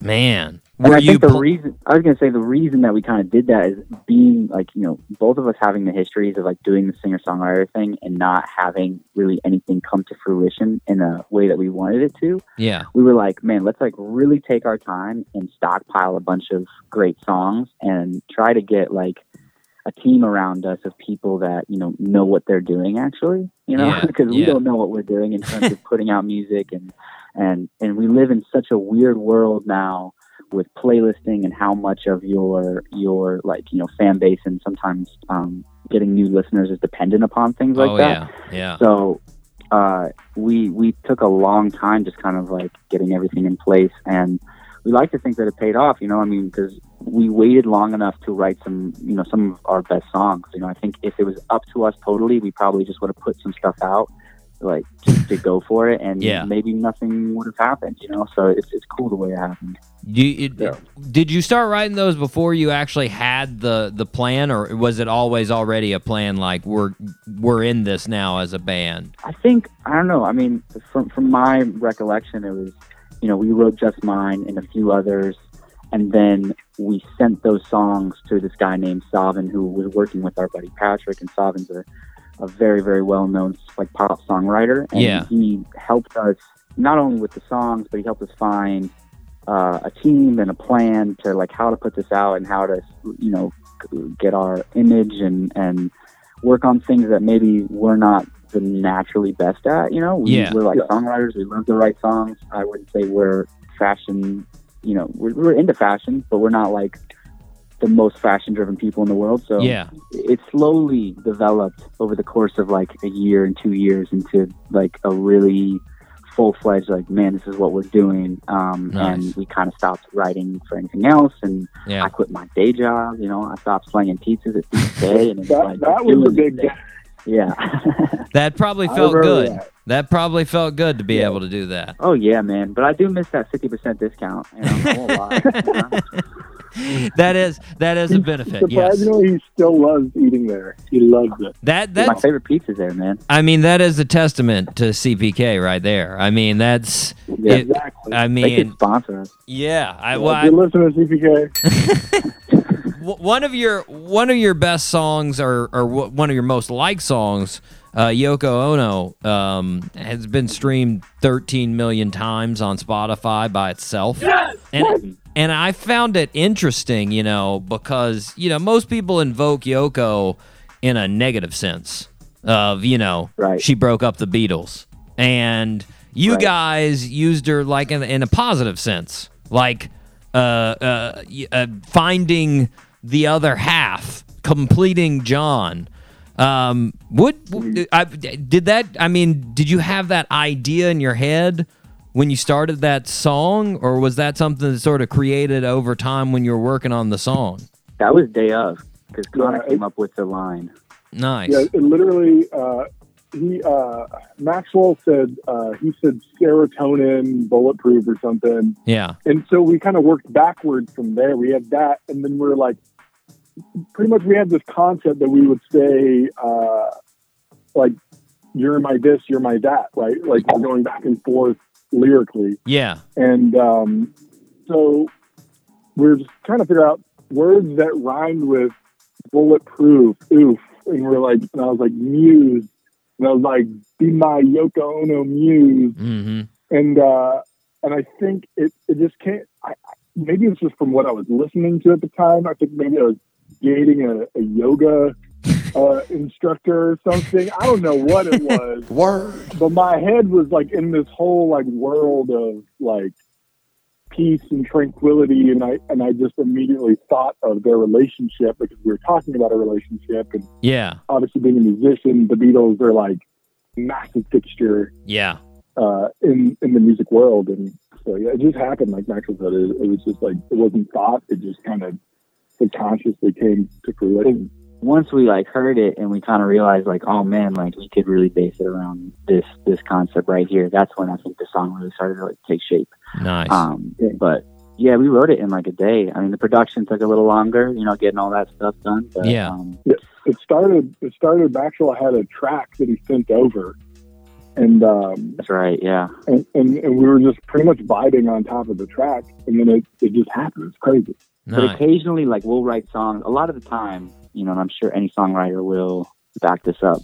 A lot of the times when you write songs, you really don't know if it's any good. Yeah. You're like, you're just going through the motions and you're writing a song and you're talking about whatever you're talking about. But there's been a few days, at least in my reality, sitting in the room where we wrote the song and the chorus, we'll be singing the chorus. And I'm like, man, this is a really good song. Like nice. There is a like understandability, there's a relatability to it that I think is cool. And I remember that day just being like, yeah, this is a cool song. Whether this ever comes out or not, like this is an interesting take on it. So. Well, I ask that all the time to all the songwriters on the show is, because I usually go to that most popular song of theirs and say, did you think this was going to be a good song? So are you saying that you felt like you just connected with it and you're like, oh man, this is really good? Or did you think did you think it was going to be a popular song? I just thought that it was a great song. Whether that like it would connect with as many people as it has, and so much of that is out of your control, because like the song really got a second breath of life when it got synced on Atypical, and it was in a scene that was really important to the show, and it really started to like kind of go bananas after that point. So I don't think that I necessarily was like, oh, it's going to happen like this, and this. I just really thought to myself, and I said it to Connor, I was like, this is a really good song. Nice. And it's a good day when you do that. Oh, sure. So many days of songwriters is writing songs and walking out of the room and being like, I don't know. Yeah. Well, and it's always, it's like you said, it comes together. I've heard that so many times on the show from songwriters of, all those days that you're laboring on a song, that you're going at a song for all day and you're like, God, this song won't end. But when that song comes together real fast, it's usually a good sign. When it's, when it's that one that flows out too fast for you to even write it down almost, that's the one that's going to be really, really good. Yes! You guys also, you did a little collabo with Grandson. Say what? Fantastic ditty called Happy Pill. I got to do a little collabo with Grandson. It was called An Interview. It's pretty nice. Sweet. Yeah. Well, how did you like collaborating with him? Because he's a real nice guy. Well, how was it music-wise? Well, first and foremost, that's just like the homie. We've known him for like 5 or 6 years. I met Jordan around the same time that I was meeting Connor, and I think Connor had already previously met him. Nice. And we were also at an open mic when we met him. Yeah. Nice. So we didn't even know that he had the Grandson project, because he, like us, was kind of getting things ready for a while before he started releasing music. And then one day Connor showed me Bills, the video to Bills, which was one of his, I think it was his first song ever. Yeah. Yeah, I think he had just put it out or something. And he showed me, he's like, that's that Jordan guy. And I was like, no way, man. Like, that's crazy. I had no idea this dude even made music. I just always saw him at these, these hangs or whatever. And so we started hanging out a bit more. And then, fast forward to way later, I was like, me and Connor wrote Happy Pill. Yeah. And that was one of those songs where we really didn't know if it was any good. I thought it was actually pretty bad the day we wrote it. I was like, I don't think this is the one that's going to make it. And I got into an Uber with Jordan. Yeah. And I remember being like, yeah, we wrote a really bad song today. It just wasn't our best day. And then fast forward even later, I sent him the demo just being like, yo, this is like that song that I was telling you about. And he was like, bro, this is the hardest song you guys ever written. Wait, what? Really? I was like, that's kind of crazy. And fast forward even later, we were like thinking about putting Happy Go out. And I was like, do you think Jordan would be, interested in like featuring on the song or something? And Connor was like, you should ask him. And so I did. He was like, yeah, maybe. And then I just one day got a voice memo. He was on tour, and it was like the bridge. It was like him singing over the song, and it was like a voice memo just of that bridge part. Yeah. And I was like, this is sick. And we got into the studio with him and his collaborator Kevin Boone, his producer, who's also just the nicest guy. And I mean, it was pretty natural. It was just like working with a friend, which is nice. Yeah. He's definitely a nice guy. We got down a rabbit hole of talking about Bernie during our interview for like 20 minutes of just straight feeling the burn. We got on Burn, and just, man, I'll tell you, his political side, he goes hard on the political side. That's what Grandson's all about. With that, man. Yeah, he's got a passion for it. He takes a lot of heat in the comment section too, and I don't think he really cares, but you know, he goes for it. Well, right before everything shut down for the pandemic, you guys played festival there in Phoenix, and it looked like you had an amazing time there. Was that the last live show that you've done? Yeah. Man. Wait, no. Or did we do one in Orange County, or was that before? That was before that. We did like a little. We did a run. We went to San Diego to the show, and then went to Arizona and did a show. That's right. Yeah, it was all in one. Yeah, and it was. That was the last show. That was such a fun time. I mean, the lineup for that festival, M3F. Shout out M3F. Yeah, did a really great job at picking a really diverse lineup. And we play right around the same time as like. Bon Iver headlined. Who else played that day? Local Natives played. Sure. Yeah, so many great bands played that day on the same stage. So it was a real pleasure to like share the stage. Sam Holo played. He was crazy. So it's been a long time since we played a show. Us and every other artist in the world right now. I mean, except if you're New Zealand. Well, like once you realize that the world was in for a bit of a long haul. How did you guys plan? Like, what did you do as a group? Like after you realized, like, okay, what do we do? There was one point in the beginning where, like, I was very scared in the beginning, and still am to a point. But like in the beginning, like I didn't even want to see Maxwell. I was like, "Nah, bro, I ain't leaving." Yeah. And Maxwell, I was like, he was like, "Look, man. Obviously, you and I are safe. Like, I think you and I can see each other." And this is the beginning when people are like, "Can we even like see one person?" It's like, and obviously, I don't want to say that something's safe when it isn't, but we felt comfortable doing that, right? So, but Maxwell's like, "Look, man, we're either going to let this allow this pandemic to essentially define us and ruin our career, or we can step up to the plate." Start creating content way more, like pivot over to doing more social media, focusing on that, and continuing to write and finishing up making a full-length project. Like, let's work on that. So that's what we did in the beginning, and the timeline as far as like when things are going to quote start happening has been moving the whole time, even to today. It's still not, no one has a clue when the next show is going to be.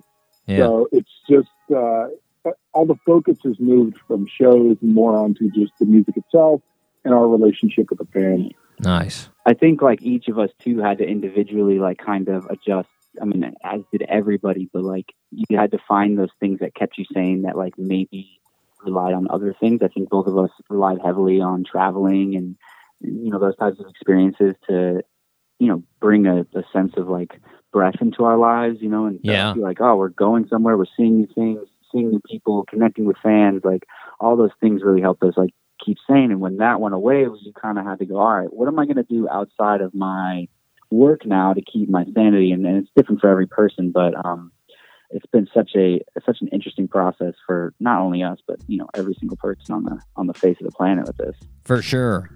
Well, I do have to say it makes it a lot easier for me to schedule interviews. It does make it easier on that side. Schedule looking like?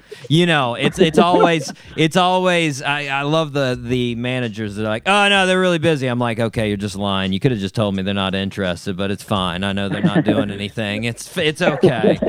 Well, I saw you talking about traveling. You went to Brazil a couple of weeks ago. Yeah. Was that the first time you'd ever been to Brazil? Yeah, my girlfriend is originally from Brazil. She moved to America when she was about like 6 or 7. And she's from this town called Aracaju, which is like the northern part of Brazil, not the Amazon, but more north in like São Paulo. And Rio de Janeiro, and it's a beautiful, beautiful country. I mean, I have nothing but amazing things to say about it.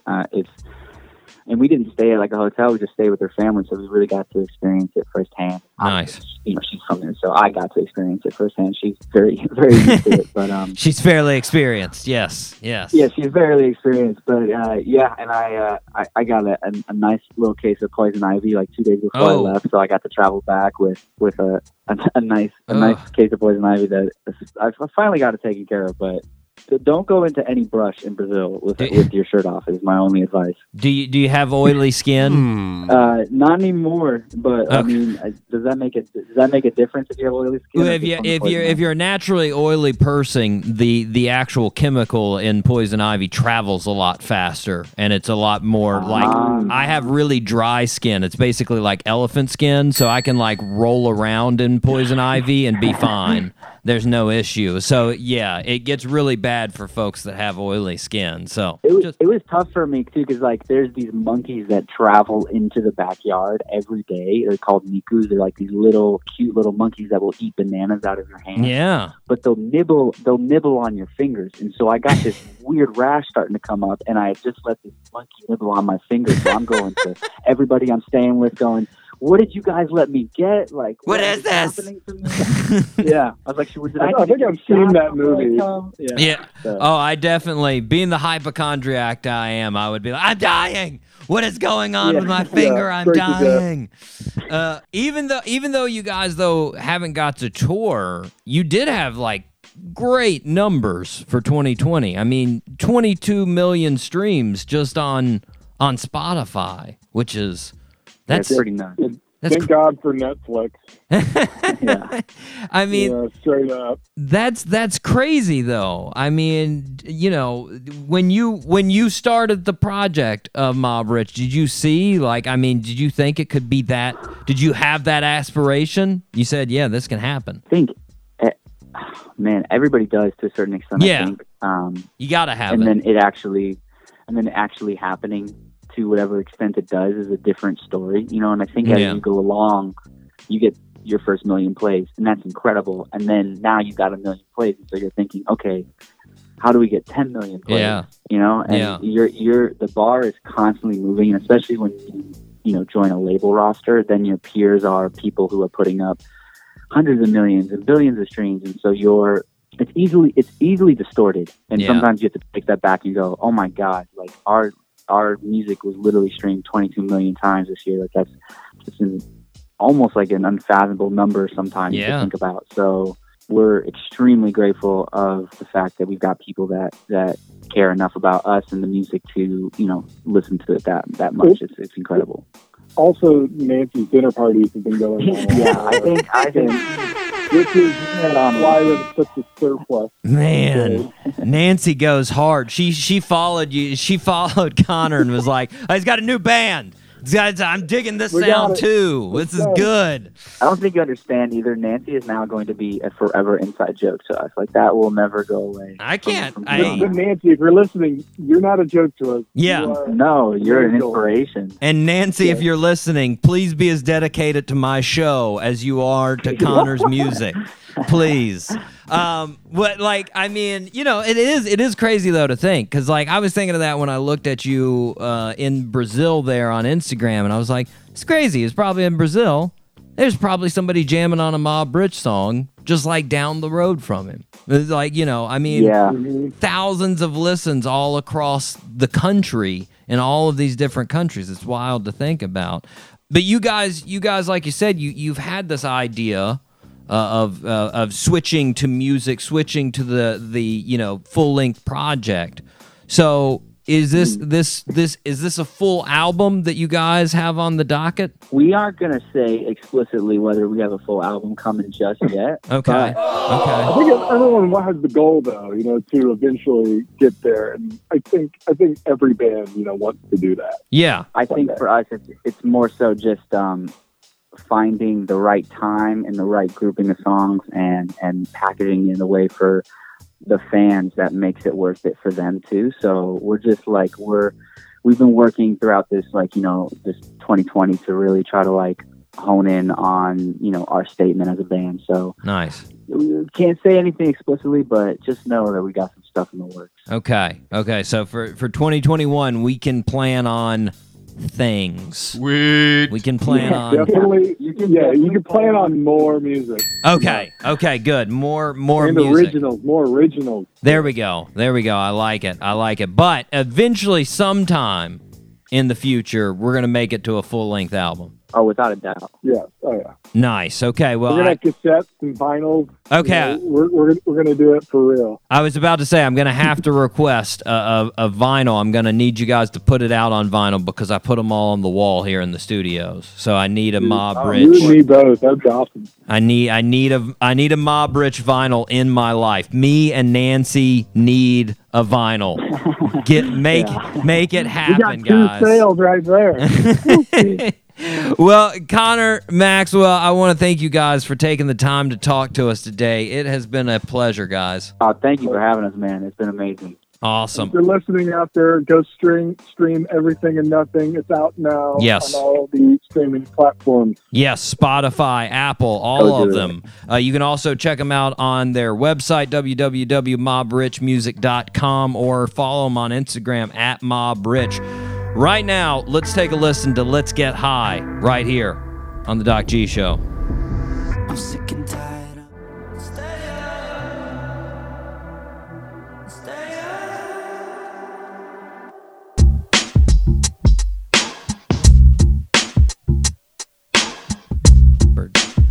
And we are back here on the Doc G Show. Mob Rich, give it up, man. Connor and Maxwell. That was a good time, man. I had a good time. Nice. Yeah. They were nice people. Whole Foods. Am I right? DeMarcus? You like to get down on Whole Foods. Yeah, Whole Foods is the place to be, man. You gotta love it. Well, like I said in the interview, the breakfast, that's what I really get down on. Going there. Oh, yeah. There was something about the one when I was in South Carolina too. The one there in Columbia. There was something about the smell in that particular one. It just felt homey when I'd walk in there. I was just like, just hang out with my fam here in Whole Foods. Just get some. A lot of beautiful women that would come in there too. Girl, come on. You and your beautiful women comments, DeMarcus. Hey, always. You know. Here I am focused on the bacon, and you're over there looking at ladies. I'm like, oh my God, they just put out more bacon. Go. Quick. People are going to take it, man. Oh, anyways, man, shout out to Nancy, too. Nancy, if you're listening. Shout out, Nancy. Just like Shannon, if you're listening, give us a comment. I don't know if you have an Instagram. Nancy's don't seem like the type that would have an Instagram, but you know what? Maybe you are. Maybe you're a Nancy with an awesome Instagram. Comment on our Instagram and be like, hey, this is Nancy E, and I sure as support Connor. You know? Give us one of those. Be great. But shout out to the fellas from Mob Rich. Thanks for coming on the show. Hopefully soon they can come down to Jacksonville, play some shows, and be back to normal, you know? Oh, yeah. All right, DeMarcus. You know what time it is? It's that time, Doc. What time is it? Let me get those shoes, because it's shoe and tell, baby. Woo! Okay, I was a little worried there for a second. I'm going to be honest. I thought I was like, did he forget? Did he forget? No. Is DeMarcus drinking on the show again? Oh, no. This is the best part of the show. Oh, don't say that. Now if somebody comes in on this part, they're going to be like, this part sucks, and this is the best part of the show? Oh, no. What is the rest of the show about? Blam. Anyways, I got one of my favorites. I got a repeat today, but I got 2 pairs, so I got to do a repeat, you know? Nice. I've got the Infrared 6s. That is right. Yeah. Nice. One of the best, one of the all-time favorites right here. These are hot, my friends. These, I think, I can't remember exactly, but these are definitely one of the first Jordans that, like, I realized existed, you know? Like, right. I remember these because he wore these in the 91 finals against LA, and that was like so true. That was like the first time that I really watched Jordan, were those finals. That's a fact. I was too young to really get anything that was going on in those finals, but I watched them. I mean, I remember that specifically, and I remember being like, my God, look at those space shoes. That's right. I want some of those space shoes. Yeah. If I have those space shoes, I'll be able to dunk. Turns out I was wrong, but it's fine. You know, it's fine. I got sort of able to do it later on. Sort of, not like. Let's be honest. It was no Jordan dunking. That's for sure. Nope. There was none of that. There's only one man that can do that. But these shoes are hot. Have you ever had a pair of sixes, DeMarcus? I never had a pair of sixes, but they some dope shoes though, for real. Gosh, man, they are. They're right up there as probably one of my favorite AJs up there. Now, as the listeners know, I showed off at the number 23 shoe in my collection, my favorite Jordan of all time, which is the number 6 Carmines, which came out again, as the listeners remember, just 2 weekends ago, and I couldn't get my hands on a pair of them. They sold out fast. Blam. It's very upsetting. Yeah, it's very upsetting. It's all right. I still got my pairs of infrared, so it's okay. It's okay. I can love these. These are the originals too, with the Nike Air on the back, not the Air Jordan emblem, but the true Nike Air. Oh, I just got a smell of that new shoe. Yeah. Oh, that's good stuff. Oh. Fresh. It is so fresh. Okay, there it is. There's the shoe for the week. Hope everybody loves it. DeMarcus, last birthday suit. Are you ready? Let's do it. Now this one, I'm not so confident. This one I'm giving you 52%. Oh, yeah. Yeah, a little bit over half, but it's not. I mean, I know you know comedians, but this guy's a little bit of a special niche in comedians. So, anyways, born on February 24th, 1968 in St. Paul, Minnesota. Birthday suit wearer wasn't too interested in school, more interested in telling jokes. And right after high school, he went to Florida and started doing stand-up. Sweet. In 1996, he landed on an appearance of The Late Show with David Letterman. Then in 1998, he started appearing on That 70s Show as the cook in the kitchen at their favorite restaurant, The Hub. Some of the best comedians like George Carlin, Dave Chappelle said they were fans of his work. Time magazine called him the next Seinfeld. While he was extremely nervous, he also used to get while he's extremely successful, he also would get extremely nervous. And as a result, he wore sunglasses on stage and would usually keep his eyes down towards the ground. It also had him turn to drugs. Sadly, our birthday suit wearer used drugs and abused them, and on March 30th, 2005, our birthday suit wearer died from a drug overdose. But he is still known as one of the most influential comedians of his time. Name that birthday suit wearer. Oh, man. This is definitely a tough one, Doc. I need a First hint. name starts with an M, last name starts with an H. You got Let's me. see if this rings it. Mitch Hedberg. Have you ever heard of Mitch Hedberg? I've never heard of Mitch. Oh, man. I wish I would have known it was his birthday today. I would have wore my shirt with Mitch Hedberg on it. I've got a Mitch Hedberg shirt, but I do not have it on me right now. Funny enough, one of our former guests, John Craigie, the singer, a lot of folks have likened him to Mitch Hedberg. That's right. In his live shows, he tells jokes during some of his songs, and people have said they are reminded of Mitch Hedberg. So there you go. That's a fact. Mitch Hedberg was extremely, like I said, he was very influential. And, I mean, come on. If George Carlin and Dave Chappelle say you're awesome, you got to be pretty awesome. That means you're a guy. Yeah, you're not going to get their endorsement if you're not funny. Come on. That's not going to happen, you know? Happy birthday to Mitch. He would have been, 53 today. Would have turned 53, man. Died way too soon. Big shout out. Yeah, way too soon, man. At the age of 37.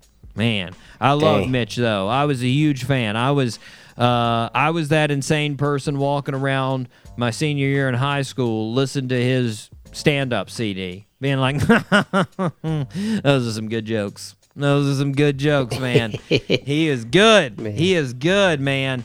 DeMarcus, we got some great shows coming up. We got some great shows. Tell me about them. We got Younger Hunger coming on the show next week. These guys, these are some young bucks. These guys are all like 23, 24, 25. Youngsters. Right. Youngsters in the game. But, man, they're making some good tunes. They are. And guess what they love? They love something that you love. They love Nintendo 64. That's right. Oh, yeah. That's right. They're big fans in it, you know. Now, they're not as big fans as you'd think, because every single article that talks about them, they bring up Nintendo 64. But I asked them, and they were like, yeah, we said that one time, and it's just sort of gone along with us. And I was like, oh, okay. But they do love it. They definitely do play it, you know. Right, the Smash Bros, the Mario Kart, the James Bond, you know, the GoldenEye. All the classics. Yeah, all the real deal stuff, you know? Yeah. But we've got them next week. After that, we've got none other than Bumpin' Uglies, fantastic, long-time reggae ska band out of Maryland. Sweet. We've also got the Irie coming on from Arizona. Yeah. Very excited about those guys. It's going to be some great shows coming up, DeMarcus. I am excited.